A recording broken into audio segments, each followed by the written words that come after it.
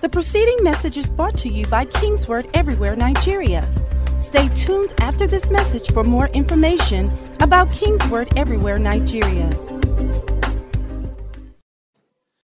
Father, we ask that you send your word again to us tonight, one and all.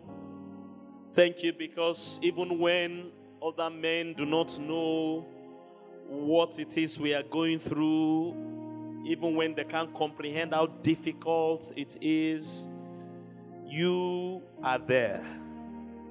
And you can see, you can feel like us. You are easily touched with the feelings of our infirmities. You have the solution. You know the solution. And it's your will for us to prosper.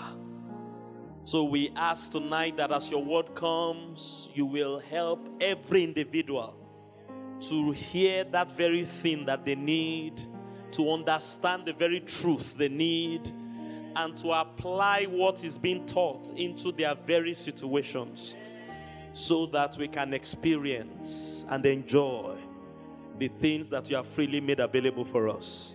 Again, we give you the praise for what you have done for us, for who you are to us, and for what you are set to do in our midst and in our lives, even in this place tonight and in this very season.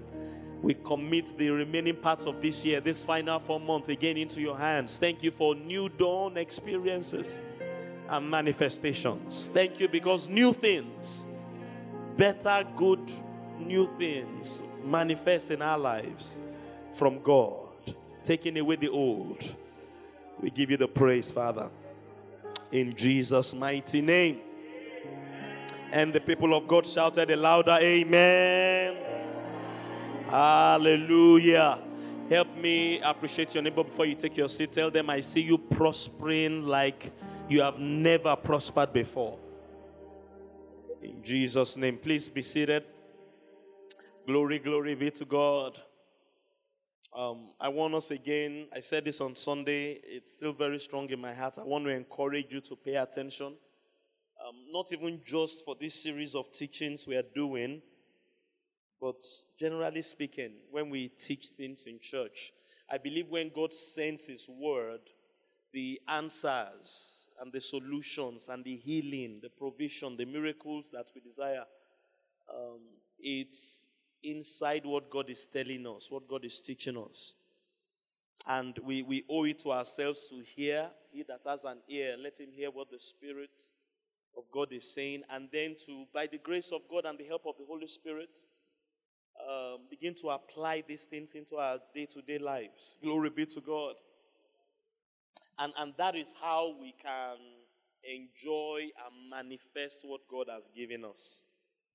Praise the Lord. You know, talking about power, it's very possible for power to be available, and yet, think about electricity for a minute. You don't even have to be an electrician to understand this. It's very possible for power to be available, but the power is being short-circuited. It's not getting into the device as it ought, thereby not enabling the device to work. So if you have the generator is fine. You have the air conditioner is fine, but there's something wrong between the cable that links them. Something is short-circuiting that power. You can turn on the generator and the generator will be working. Praise the Lord. And you turn on the air conditioner, but it won't come on because something it's short-circuiting the power. And I think that's what happens when Christians are ignorant about the principles of God, the way of God, the keys of the kingdom of heaven, how heaven operates. And even though they are praying for power, you see, someone can be praying and believing God for release of power, but because of certain principles that are not in place, short-circuiting the power, we are not seeing the results. And really that's where teachings like this and what we are looking at in church, that's what it's aimed at. It's about seeing the results. If you are born again, you're already prosperous. Can I hear a loud amen? I mean, that truth alone is all powerful. It's enough to change anybody's life. If you are born again, and you don't just have ordinary prosperity, you have the riches of God in glory. You are loaded. Hallelujah. You are as rich as God is. Glory be to God. That your hallelujah is sounding as if you don't understand what I'm saying. You see, and this is a major, major problem. Major problem. The first thing is, like we said earlier when we said this series, you have to believe these things. You see, if you are not careful, and again, as I'm saying these things, please just examine yourself, whether you are still in the faith.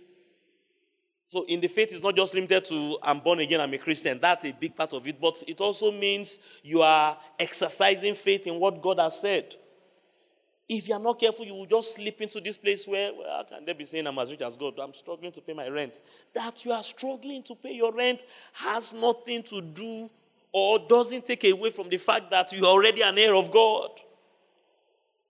I mean, there are two different things. Praise the Lord.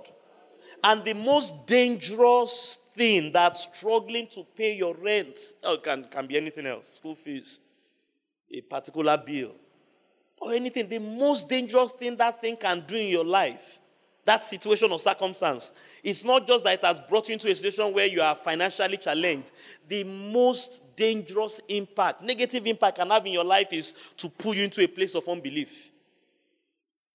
Look, when we have challenges in our health or finances or family, the ultimate attack of Satan is not just he doesn't want money in your bank account, of course. I mean, but the worst thing he can do for you is to cripple your faith. Simon, Satan has asked for you and desired to sift you as wheat. But I've prayed for you that your faith fails not. When Satan challenges us financially in our health, his ultimate goal is to get that, not just that the guy should not pay his rent, to get the guy to get to a point where, this Bible thing, I'm not sure I really believe it. And those of us that are born again, word people, you see, you have to make sure that your faith is alive in your heart, not just in your head. If faith is in the head, it is not faith. Faith is of the heart. Some people's faith is only in the head now, so they will nod their head. We call it mental assent because they've been in church for so long, and they know these things. There's nothing the pastor is saying that is new per se. They know these things. So sometimes the best place to check for faith, in fact, you don't even look at your head to check for faith. Watch your heart, watch your attitude. Watch your confession, what's coming out of your mouth. Watch whether you are still rejoicing. You are still grateful to God. Yes, you are going through that challenge, but are you grateful? Are you thankful? Are you rejoicing? Watch your prayer life. I mean, I shared that heavily with us during the vigil when Jesus wanted to teach them faith in Mark chapter 11. First thing he did was to go to the temple and he drove out all the people that were trading. And he could have said 1,001 things, but told them that my house is supposed to be a house of prayer. They had slipped in faith, and faith as in trusting God to meet their economic needs. It had gotten so bad that prayer had dropped in the church, and trade and marketing was what was running in the church. It was an expression of lack of faith. Of course, they won't say they are not in faith. They were coming to church. But God can discern the intents and the hearts of men. He told them what their problem was. People are no longer in faith. It's not that God has a problem with you doing trade or marketing. No. But God has a problem when you are not praying anymore. And these are the things that challenges can do to us. Are you with me this evening? These are the things. And particularly if it has been prolonged, they can get you to a place where you're only using faith in the head, not in the heart. And what that will eventually lead to is the principles that make what God has given you work, the keys of the kingdom. You are now not living a life aligned to the keys of the kingdom. So even if power is released, or even if you pray in the spirit and you activate power, the power that is activated is being short-circuited. Look at what we are talking about now. I got has deliberately led us to focus on the area of stewardship and how it impacts on prosperity. Do you know someone can go through a lot of difficulty and get to the point where they actually resigned where serving God is concerned? They have resigned. They are not serving, or even if they are serving, they are not doing it wholeheartedly. That's even a challenge all of us have to deal with every time. You need to make sure you are still growing in your stewardship. And look, this thing, in my experience, what I've realized is it can be on either side of the spectrum you are in. So you can be in a kind of environment where we live in Nigeria, where there are a lot of economic challenges here and there, that if you are not careful, it can draw your heart away from the prosperity that God has given you. It can also happen on the other side, where you are in a developed country. I see this when I travel abroad, where everything is working. There's employment, business, there's money, there is infrastructure, and things are going so good, you've forgotten God as well. So sometimes I even wonder who is in a better position. Is it people that have things going good or people that have things going bad? Because you can fall into the ditch on either side of the road. Can I hear a loud amen? That's a serious thing.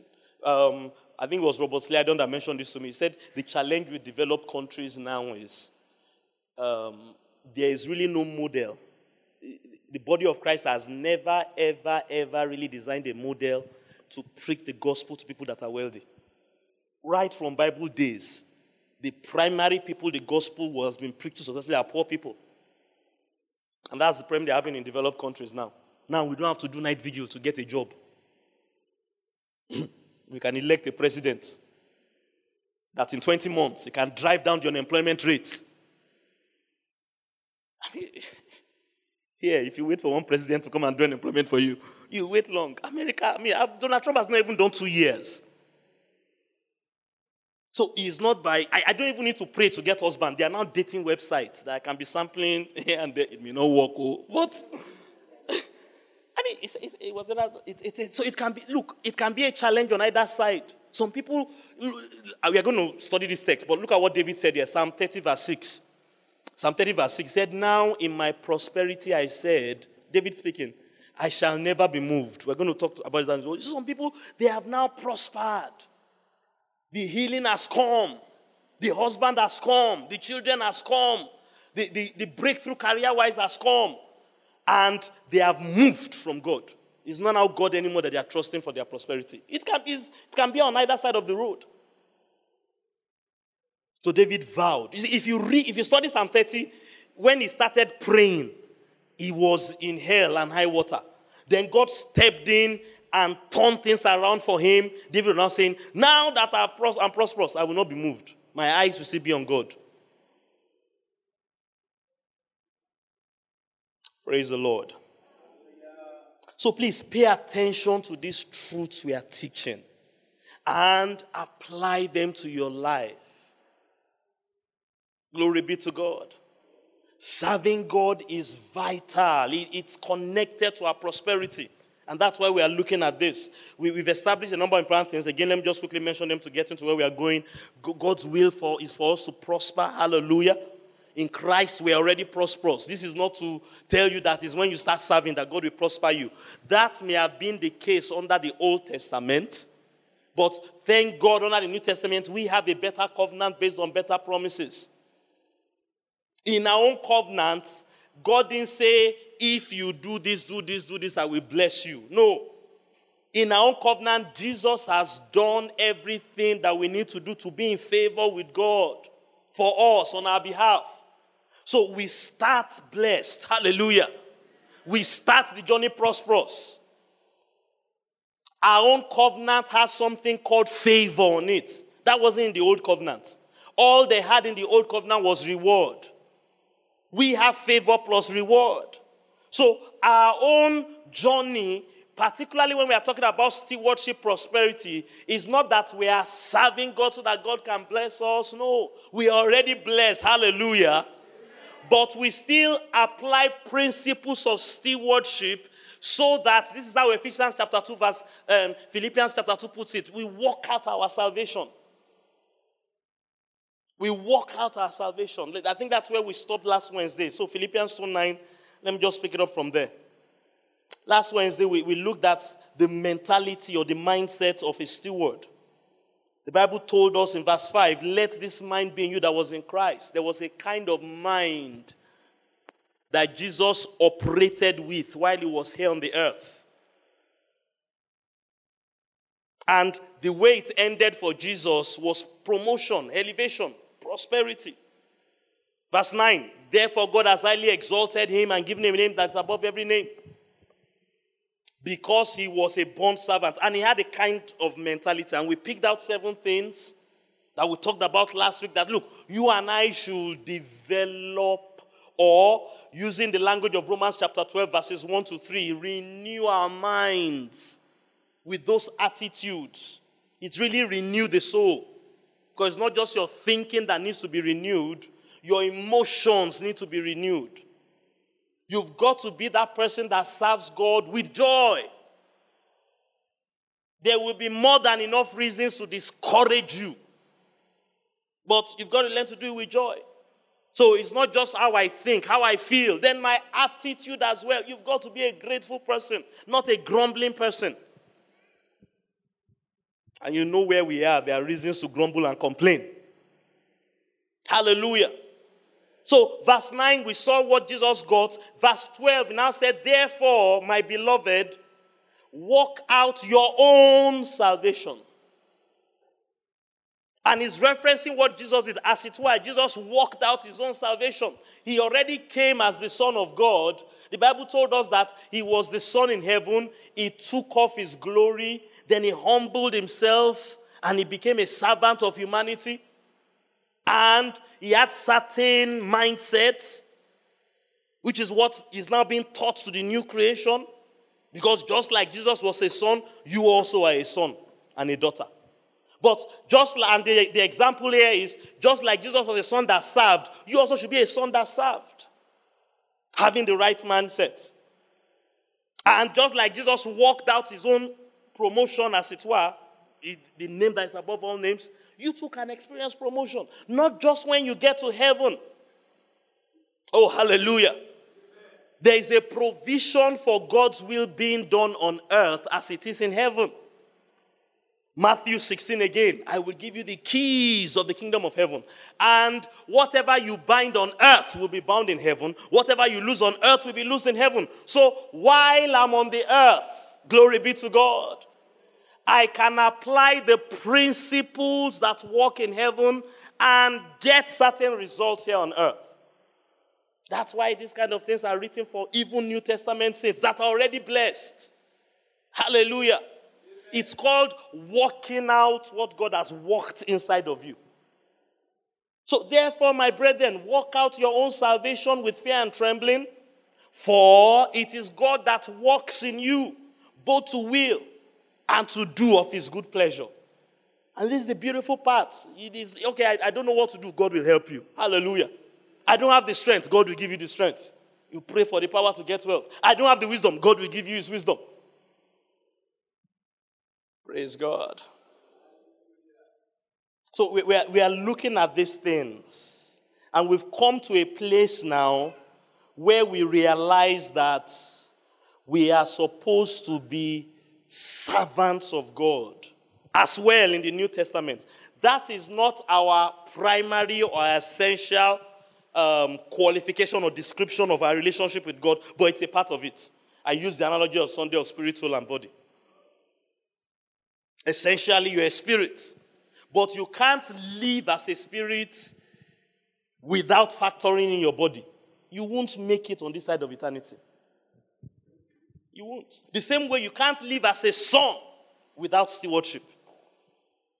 So again, we are working in church. Our goal is to get everybody, particularly that has been in church for a reasonable period of time and does not have any genuine reason to be on the bench. You know, in sports, sometimes an athlete gets injured, they will stay on the bench for 1 to 3 weeks. So some people need to sit back and gather themselves together. But that can't be forever. If you are permanently on the bench, particularly if you are playing for a top club like Arsenal, after the end of the season, they will trade you off. So we can't be paying you money. and you are not giving us fruit. This is how Jesus used it in the analogy Jesus used in the Bible.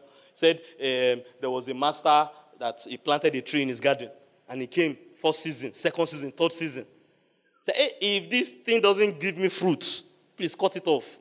Why is it cumbering the ground? Hallelujah. So we are still talking about how God thinks about stewardship. Praise God. And that's what I want us to look into tonight. For that, how Jesus thinks or how God thinks about stewardship. How the kingdom of heaven, because I think this is a big problem. We need to redefine stewardship in our minds. We need to renew our thinking to being a steward, to being a servant. So let's look at Matthew 10 again. This is where we left off on Sunday. Let's go on from there. Jesus called them to himself from verse 42, talking about his servants, his disciples. You know that those who are considered rulers over the Gentiles lord it over them, and their great ones exercise authority over them. Yet it shall not be so among you. Verse 43 of Mark chapter 10. It shall not be so among you. Say with me, it's not so concerning me. Whoever desires to be great, to be successful, to excel in life, to make progress. You can use any synonym for the word great. Let him be your servant. Hallelujah. Among us, and this is talking about in the kingdom of heaven. Let him be your servant. Whoever, verse 44, whoever of you desires to be first, he shall be a slave of all. In other words, the greater or the more effective you are in your stewardship, the higher you will rise, the more you will excel, the more you will succeed. Stewardship or being a servant or being a slave is how we excel in this our covenant, in our kingdom. For even the Son of Man, verse 45, did not come to be served. In other words, I'm your example. I'm your example. This is what we talked about last week. But to serve and to give himself a ransom for many. Matthew 23. Look at the way Matthew put it here. Another thing Jesus said along these lines. Matthew 23, verse 11. He who is greatest among you shall be your servant. Hallelujah. It is the opposite of how things operate in this world system. He who is great among you shall be your servant. And whoever exalts himself will be humbled. Matthew 23, 11 and 12. And he that humbles himself will be exalted. Glory be to God. Hallelujah. So we can see clearly from that, the way heaven operates is you humble yourself to go up. How many people are interested in divine elevation? Talk to me. You serve to go up. Now, again, this is one of the principles. It's not the only principles. We can teach on confession. We can teach on faith. We can teach on many things that bring about prosperity. But we want to focus on this aspect of stewardship for two reasons. For those that are not yet in stewardship or don't value stewardship or don't understand the place of which to start doing that. And for those of us that are serving, to do it better and to do it deeper, to have a broader understanding of it. In fact, that's what I really want to deal with tonight. Because the way Jesus thought about stewardship, and we can know the way he thought from what he taught in the world, it's different from the way many of us think. And let me just say this now. Stewardship for us Christians, it goes beyond serving God in church. You apply the principle of stewardship in your marriage. The husband should be trying to serve the wife. And the wife should be trying to serve the husband. The husband should be trying to serve, the father should be trying to serve the children, and the children should be trying to serve the parents as they grow older. You apply the principles of stewardship in your office. You should, as an employee, you should be trying to serve your employer the way the Bible teaches it. If you're an employer, you should be trying to serve your employees the way the Bible teaches it. So it's not just church. We're going to get into that as we go on further. It's not just in church. Of course, you should apply it in church, but it's not just, it's for life.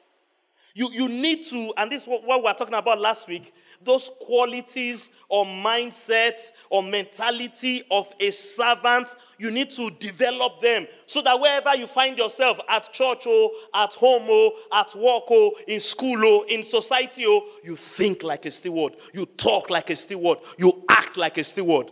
I think this is one of the areas why sometimes Christians don't prosper as we can prosper. Because it's this stewardship, when we live like this, that the prosperity we already have will begin to manifest and flow. He that will be first, let him be a slave. The greatest among you should be your servant. It's a different way of thinking. Hallelujah. I can imagine the first people that had, you see, we've read it many times now. The first people that had that sermon, what?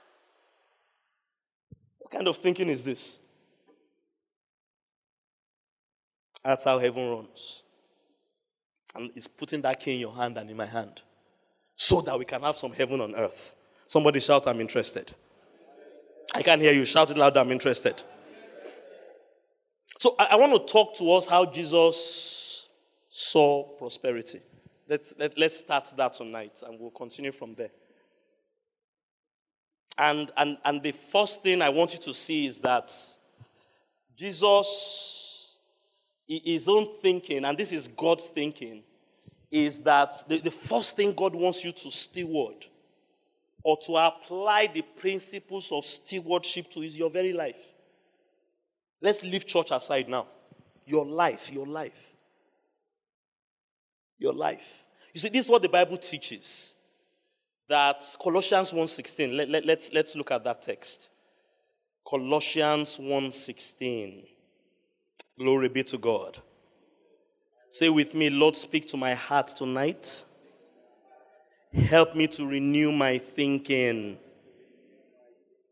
You know, that text in Romans 12, very, very powerful. He said, don't be conformed to this world, but be renewed. Hallelujah.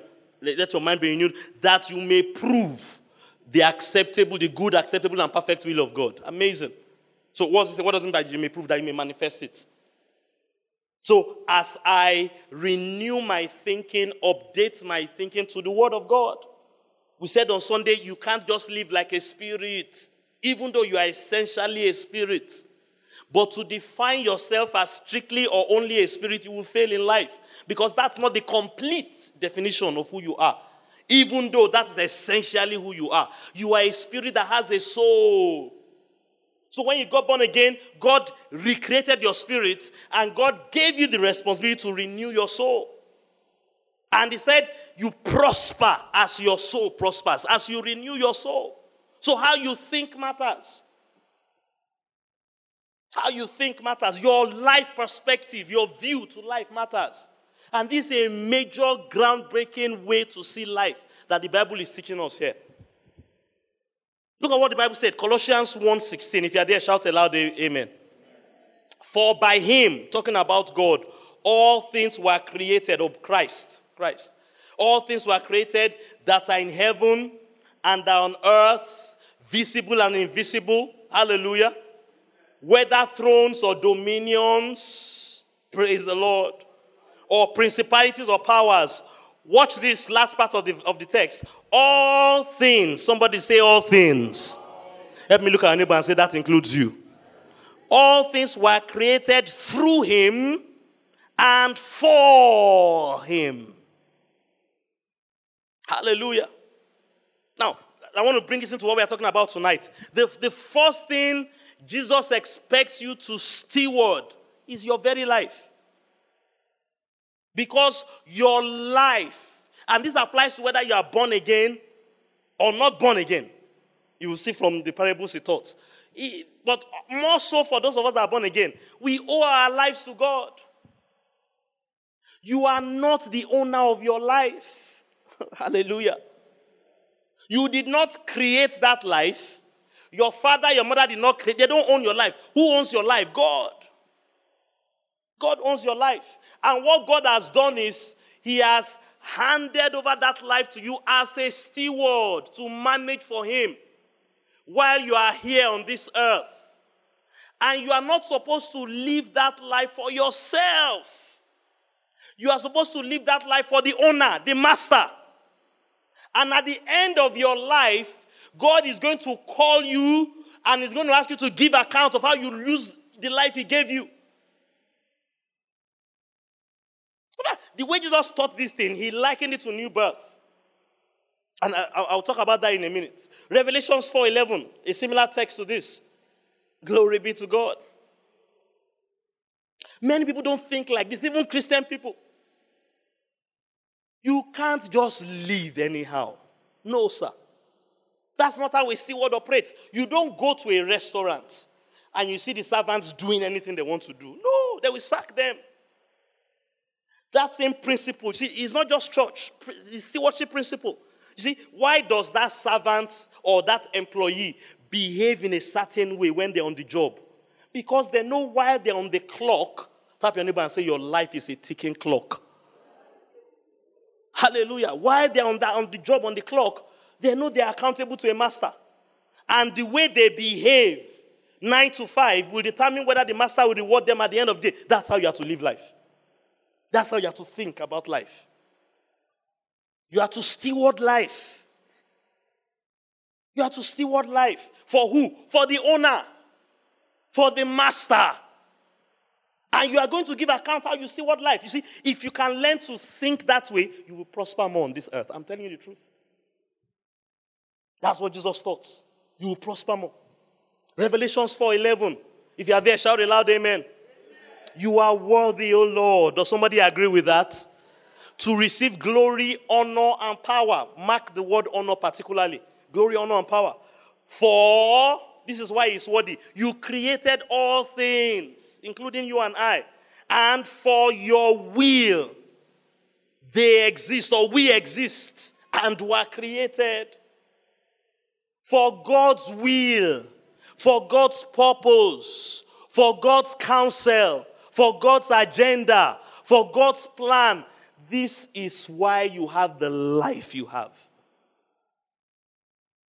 Priority of life. Hallelujah. You created my life. So what, if you study Jesus' teachings on stewardship, I'm going to share a few of them with you. He made that abundantly clear to us. You are to steward your life. Because it's not your property. Praise God. And let me tell you, it starts with getting born again. What God expects of every human being now, and this has a lot to do with why we need to preach the gospel to cover the ends of the earth. Because nobody will be a faithful steward before God if they don't give that life back to God and allow God to recreate it. God is not going to force anybody to get born again. So the beginning of stewardship when it comes to life is that you even surrender it to God. And that's why you will see some of Jesus' parables teaching about stewardship, equating the end result of good stewardship to eternal life. He's not trying to say that your works will buy you salvation. No. Ephesians chapter 2 deals with that. We are saved by grace. Verse 5. Verse 8. We are saved by grace through faith. So grace alone will not save anybody. Grace will only save people that believe in it. Can I hear somebody shout, I believe? And he now went on to say, not of works, lest any man should boast. So it's not because I stewarded my life very well that I now get rewarded with eternal life. So obviously that's not what Jesus could have been teaching. But you will see some principles. He was talking about servants, how they use their life, and if they do it well, they will enter eternal life. If they don't do it well, they will be cast to outer darkness, or they'll be within a nation of teeth. That's heaven and hell. And what he's saying is that, you see, your life is not yours. Your life is God's property. Glory be to God. Before you got born again, because it was God that created every life, and more so after you got born again. So Ephesians 2 said, not of works, but it is the gift of God. Then he now said in verse 10, for we are God's workmanship in Christ, created unto good works. So both old birth, permit my phrase, and new birth was for God's purpose. Created unto good work that we should walk in. Which God created that we should walk in. Life is to be stewarded. Hallelujah. Everybody must think like a servant concerning their life. That's what Jesus taught. Hallelujah. So examine how you have been living your life. Examine how you have been living your life. Because you are supposed to live it as a steward. John chapter 12. We've studied this text over and over again. Let's look at it again. The Greeks came to meet Jesus, talking about knowing Jesus. This is where we talked about the fact that, look, Jesus was a servant. We should follow his example. John chapter 12, look at verses 25 and 26. You can take up the reading from 23, but we won't have the time to do that tonight. I have about 4 or 5 main scriptures I want to cover tonight. Look at what he said again, verse 23. And think about this in the light of what we've laid so far, what we've said about so far. He that loves his life will lose it. But he that hates his life in this world will keep it for eternal life. Amazing, very, very heavy words. Now, you will get a clearer picture of what it means by loving your life and hating your life. It clarifies in verse 26. If anyone serves me, let him follow me. Hallelujah. That's where we know those that love their lives to themselves, live unto themselves, and those that live unto God. What is the way? You serve God. You serve God. And this is where it begins. You follow Christ. In other words, you get born again. Hallelujah. And where I am, there my servant will be also. And if anyone serves me in this manner, glory be to God, him my Father will honor. So is clear understanding of how human beings are to live the life that God gave them is that they're supposed to serve. Primarily God, but not necessarily limited to God. Supposed to serve with that life. Hallelujah. Steward the life. And as you do that, God will share his glory, or in our own case, manifest his glory, his honor, his power in your life. A life that is not being stewarded is a short-circuited life. We started talking about that short-circuit at the beginning of the service. You are not applying life the way God intended it to be applied. So even if power to get wealth, power to prosper is being prophesied on you, hands are being laid on you, legs are being laid on you, oil is being laid on you, and everything that is, the power will not flow. Why? Because the very essence of the life is being abused. And that's what he's teaching here. He that loves his life, that does not serve me, particularly with his life, he will lose that life. In other words, what should come out of that life will never be seen. Because it was designed for God's will and for God's purpose. Are you still here? Matthew 24. Let's look at a couple of parables Jesus taught. Hallelujah. Tap your neighbor to your left and to your right. Tell him or her, steward your life. Steward your life. Steward your life. And what do we mean by that? I'm going to define a steward, just in case someone still can't comprehend it together. Like I said on Sunday, one of the problems I think we are having, particularly where prosperity is concerned, is how we define our relationships. I use the analogy of a man and his wife. In fact, God took it further for me after Sunday. That, look, even, he said if Pastor Ida only tries to live, I give you the analogy of Pastor Ida and I. He said if Pastor Ida only tries to live like your wife and does not live like the mother of your children, even that marriage will not work. Because she's not just your wife. In our relationship, the primary definition is that she's my wife, but she's also the mother of my children. Imagine if she Pastor Ida says, I'm only your wife. Whether the children eat, their business. Whether they go to school, I don't care. No matter how much the love she gives me is, after a while, only work. Is she my wife? But she's not only my wife. That is not the only definition of our relationship. A big reason why many of us, God told me that. He said, you are not completely defining the relationship I have with you. And because you have failed to completely define that relationship, you are not living your life in the context of that relationship. So every time Pastor Ida wakes up, she has to divide, and it works for me as well. I'm not just the wife of this man, I'm his friend as well. And because he's a pastor, I'm his sheep as well. One lady came to meet me. Are you saying that every husband is a pastor? Like, no, some boys are not pastors. I'm just saying because that's my job. Praise the Lord. I'm the mother of his children. In fact, this last year that we just had a baby, she has devoted more time. And this is what I'm saying, that you see, you can't, the definition you put forward sometimes is, it depends on the situation. Talking about God being beautiful for situation. She has devoted more time, and which I had to allow, to mothering than to wifing. Because we just had a baby. Am I going to say she should not feed the baby because I want to enjoy my wife? That would be irresponsible. So there are seasons where what comes out is your soul. Even though your soul is not you, you are a spirit. Glory be to God. See, Christians have failed woefully in generation past because they didn't take time to develop their soul. Until 2017, 2018, Christians are still failing, not prospering as we ought, because we just want to do as if we are spirits. No, we are not just spirits. The same thing with your flesh. You have to take care of your body. The older you get, I will keep preaching that forever because it's the truth. I didn't used to exercise before. I mean, putting on weight was a prayer point for me before. Prayer point. Now, if they are saying things like I must be careful how I eat them when I eat them, because I just put, and I can't continue like that. They told me that time, my friend, you are getting overweight. It sounded like good news on one side. But the doctor also warned me, if this thing doesn't change, we are going to start putting you on medication. And that's what happens to people. They won't take care of their body. They are born again, spirits. They have even renewed their mind. And one day somebody just said they have high blood pressure and they just dropped down and dead. And it wasn't anything. What happened is this. They broke. They forgot that they live in a flesh. Now, that same concept we must bring into our walk with God. We are not just sons and daughters. We are also worshippers. And not only worshippers, we are also servants of God.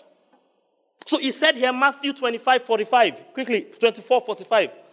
Look at what he said. Who then is a faithful and wise servant? Please note those two words. I'm going to come to that as well. Faithful and wise.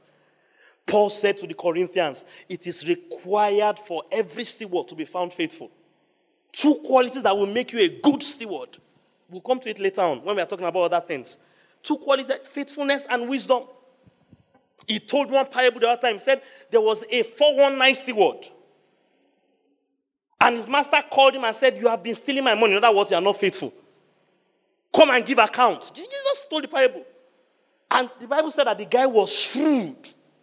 And the Bible said the master commended him for being shrewd, not for being unfaithful. So faithfulness is not enough. I'm getting ahead of myself. I want to talk about the life part here, because that's one major thing Jesus dealt with here. But he mentioned faithful and wise. He said, whom the master has made him ruler over his household, to give him food in due season. So this is what God does. He said God is like a master. He will give you abilities, responsibilities. So concerning life, God has given you your life. God is not going to live your life for you. As big as he is as God, as powerful as he is as God, God will not even choose for you to get born again or not. If you want to go to hell, God will allow you to go to hell. After you get born again, God will not force you to live like you ought to live. If you want to still continue to live like an unbeliever, after you are saved, God will allow you. See, you are like a steward that God has given you authority to rule over his household. That's your life. It's God's life. It's God's property. Hallelujah. Verse 46. And you see where prosperity comes in. And stewardship. Blessed, empowered to prosper is that servant whom his master, when he comes, will find so doing. So the expectation is that the steward should know what the master wants him to do with that life that the master gave him and be doing it. And that person is empowered to prosper. He said when the master comes, even before the master comes. When the master comes can refer to when your life is over or when Jesus returns. But you are blessed. Doing what the master expects. Verse 47, assuredly I say to you that it will make him ruler over all his goods. He will promote him. Glory be to God. Somebody lift your hands tonight and say, I receive my promotion. I can't hear you say 2018 will not end without my experiencing the divine promotion that God prophesied over my life. Can you see the key there? the kingdom key. As you do, and you see at the end of the day, was talking about life here. Was talking about life. He will promote him, make him love all of his goods. But if that servant is a rascal servant, somebody lift your hands and say, I'm the righteousness of God in Christ Jesus. I don't live like a rascal. As someone declared, say, I live like an obedient child of God. But please note, the servant has the choice to either use life the way the owner of the life gave him, or watch what this one did. If that servant is evil and says in his heart, he hasn't even started doing it yet, but says now, my master is delaying. After all, Paul said that Jesus will come in his generation, he didn't come. 2,000 years have come. Maybe in my own lifetime to Jesus will not come. So why should I serve? Why should I do my life? And begins to beat his fellow servants. Is that why we gave him life? Come on, talk to me. Huh? Begins to eat and drink with drunkards. Is that why we gave him life? Talk to me. Hallelujah. The master of that servant will come on the day he is not looking for him, and at an hour when he is not aware. And watch what will happen, verse 51. Very heavy. Please watch what Jesus said there. And will cut him in two. You see, he's talking about how you use the life that God gave you. Whether you are born again or not born again. Of course, if you are born again, you're not going to go to hell. But the fact that he's even comparing stewardship with eternal rewards. As in, watch, let me finish reading the verse. He will cut him in two and appoint him his portion with hypocrites. There will be weeping and gnashing of teeth. Hallelujah. Let me read another parable here. Next chapter, 25. Glory be to God. In fact, in Matthew 25, Jesus talked different parables. He continued really. There are 3 parables Jesus talked about here. He talked about the foolish and the wise virgins. But look at the parable of the talents. Again, you will see that he's not only talking about how you use the resources that God gives you, which is the next thing we're going to discuss, but it starts with your life. So look at the parable of talents from verse 14. I won't read all this one, it's quite long. For the kingdom of heaven, hallelujah. Somebody say keys of the kingdom. He's like a man traveling to a far country who called his own servants and delivered his goods to them. And at the end of this parable, of course, you know the one that had 5, the one that had, this is the one that, there was the 5 to 2. The one, watch what he said at the end of the day. Hallelujah. The guy that he gave 5 did something with it. The guy that he gave 10 did something with it. The guy that he gave 1 did nothing with it. Now, watch what he said here. And again, you will see that he's talking about how, not only is he talking about how you use the resources God gives you, that is part of the parable, but the main thing or the first thing I want you to see that he's talking about your life. Because the first thing you have to steward is the life God gave you, the life itself. Verse 29, when he now completed. Okay, let's look at verse 28. Take the talent from the one, from him, that's the unprofitable servant, give it to him that has 10 talents. For to everyone who has, more will be given. Hallelujah. What does it mean by everyone who has? Everybody that uses well what God gives him. Glory be to God. Are you with me? And watch how it connects to prosperity, and he will have abundance. Hallelujah. He will have abundance. Anybody interested in abundance? Only 5 people. Anybody interested in prosperity? But for him who does not have, what does it mean by him who does not have? Him that does not use what the master gave him, the way the master expected him to use it.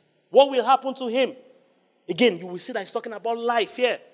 We're not just talking about the increase and everything, life. Him who does not have, even what he has will be taken from him. Verse 30, very instructive. Casts the unprofitable servant into outer darkness. What is that, heaven? That's hell. There will be weeping and gnashing of teeth. Praise the Lord. Now, this is not saying salvation. Some people preach that. And they can quote scriptures like this, but that's not rightly dividing the word of truth. You don't go to heaven by God assessing how you spent your life on the earth. Then if you spend it well, you go to heaven. If you don't spend it well, you don't go to heaven. There are people or churches that preach doctrines like after you are born again, whether you will still make heaven. And they can quote text like this. And on the surface, it may look like that. But that can't be what Jesus is teaching us. Glory be to God. That can't be what he's teaching us, because we have scriptures like Ephesians 2 that tell us we are saved by grace. If this servant, even though he was a rascal, if he accepted Jesus as Lord and Savior, will he still go to heaven? Talk to me. Let me know who we need to send back to newcomers class so you can understand assurance of salvation. But if you read the text, it's as if you go to heaven based on what you do. That's not what it's saying. But what is he really saying? You see, you have to steward life. And if you put this in rightly dividing scriptures and comprehending New Testament revelation, it simply means your stewardship of life begins with new birth. Begins with new birth. How you use the life the Father gives you matters. This guy didn't do anything with the life or the talent God gave him. I'm talking about life here. Praise the Lord. That's where it starts with. He that lost his life will lose it. Glory be to God. So, look at what the apostles now taught. You see, they had Jesus teach these things. And look at some of the things. Let me close with that tonight. Hallelujah. Lift your hands and say with me, Father, I thank you for the life you have given me. Come on, pray this. Say, in the name of Jesus, and by the grace of Almighty God, I recommit myself to live this life the way you will have me live it. For the person that is not born again, the first thing God expects you to do with your life is to get born again. That is stewarding the life God has given you. You bring it to Jesus. And God is not going to force you to do that. You see, that is part of proving your stewardship, because it's your life. It's your life. And then, it doesn't end with new birth. Ephesians 2:10, we are in Christ Jesus, created unto good works, which God beforehand ordained that we should walk in. You now start, and this is where the talents part comes in. You start using the things God has given you for the purpose of God. You take your 5 to 10. And they call that one good stewardship. Life. Glory be to God. Romans 6 and 10. Hear what the Bible says here. Watch this very carefully. Romans 6 and 10. For the death that he died, talking about Jesus, he died to sin once for all. But the life that he now lives, he lives unto himself. He lives so that he can pay his bills. He lives so that his children can go to the best schools on the face of the earth. Now, I want to use those examples. Not that there's anything wrong with paying your bills. You better pay your bills. And there's nothing wrong with sending your children to school. He lives so that his spouse and himself can be very happy. Now, what am I trying to show you here? How God expects us to use the life he has given us. So he said the life which he now lives till tomorrow. Jesus is living unto God. That was what he did on the earth as our example. That is what you and I are supposed to do, following his example of stewardship. Next verse. Look at the next verse. Likewise,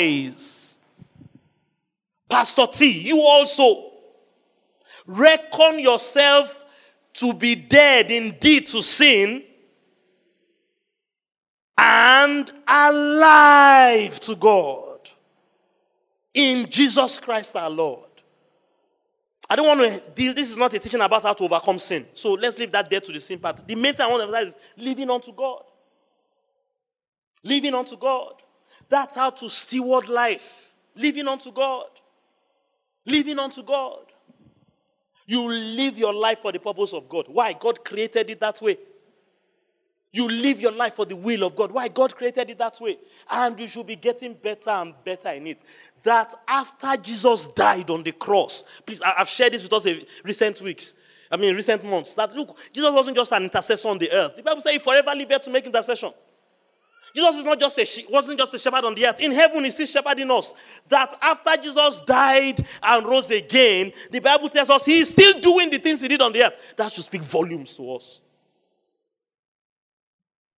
The life he now lives, he lives unto God. You also should live life that way. That's how to steward life. And I'm telling you, this has a lot to do with our prosperity on the earth. A lot to do with working out the prosperity that is in us already. The salvation we have. Living unto God. One more text. Glory be to God. Well, what are we doing, Pastor T? We are looking into how Jesus sees stewardship. And we are really looking at how he sees it in light of prosperity. There's a problem. If you are praying God, power to prosper, and you're not living your life for God. Let me tell you what's happening. You're short-circuiting the power. Let me bring it to where you and I live. Praise the Lord. As we keep praying and trust, and this is why I'm teaching this to believers, Kingsword believers. As you keep confessing prosperity, meditating on prosperity, believing on prosperity, keep growing in how you live your life to God. If you are not living unto God, my admonition is that please repent and start living unto God. For those of us that are not there. But for those of us that are like Pastor T, you are director of operation, it doesn't mean you have stopped in growing, hallelujah, on how to live your life unto God.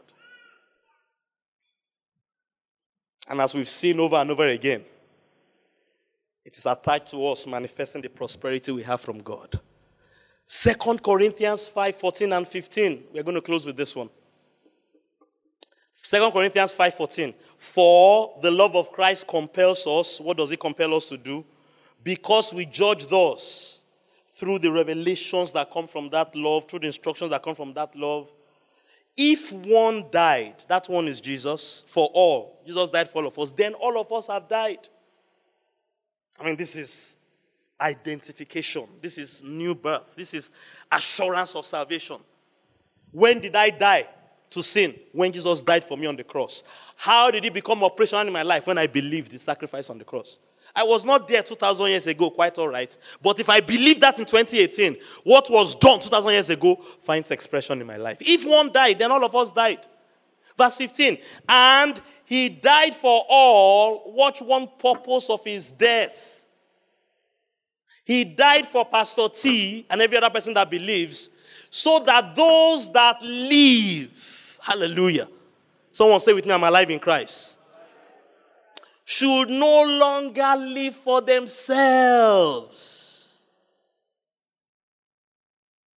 but for him who died for them and rose again. This is how you steward life. So it's not about myself primarily. It's now about who? God, Christ. And a good steward is the person that lives his life that way. A bad steward or ignorant steward is the person that doesn't. Tap your neighbor and say, don't live for bills. Tap your neighbor and say, don't live for problems. Look, examine, you see, again, I examine how you just check. This is September. How have I been living January till now? What drives the way I live? Is it driven by a stewardship mentality? And if it is, can I improve on the stewardship mentality I'm using to drive life? This is how to live the life. And when we live life this way, we prosper. Because we are already prosperous. The power will not be short-circuited. Hallelujah. When you live life this way. Praise the Lord. This is the first thing Jesus taught us about stewardship. He that loves his life will lose it. But he that serves me and follows me, he will gain the life. And my Father will honor him. God will honor you in the name of Jesus. And by that, what we are saying is that as you continue to think and live this way, you'll just be seeing manifestations of God promoting, elevating, increasing, prospering, and honoring you on all fronts. Rise on your feet. Let's close. The preceding message was brought to you by Kingsword Everywhere, Nigeria. We are located at Kingsword Auditorium, Etel Avenue, behind NNPC Filling Station, First Bank Bus Stop, off Kudirat Abiola Way, Oregon, Lagos. Email kmiafrica@kingsword.org. Telephone 234-810-00000640.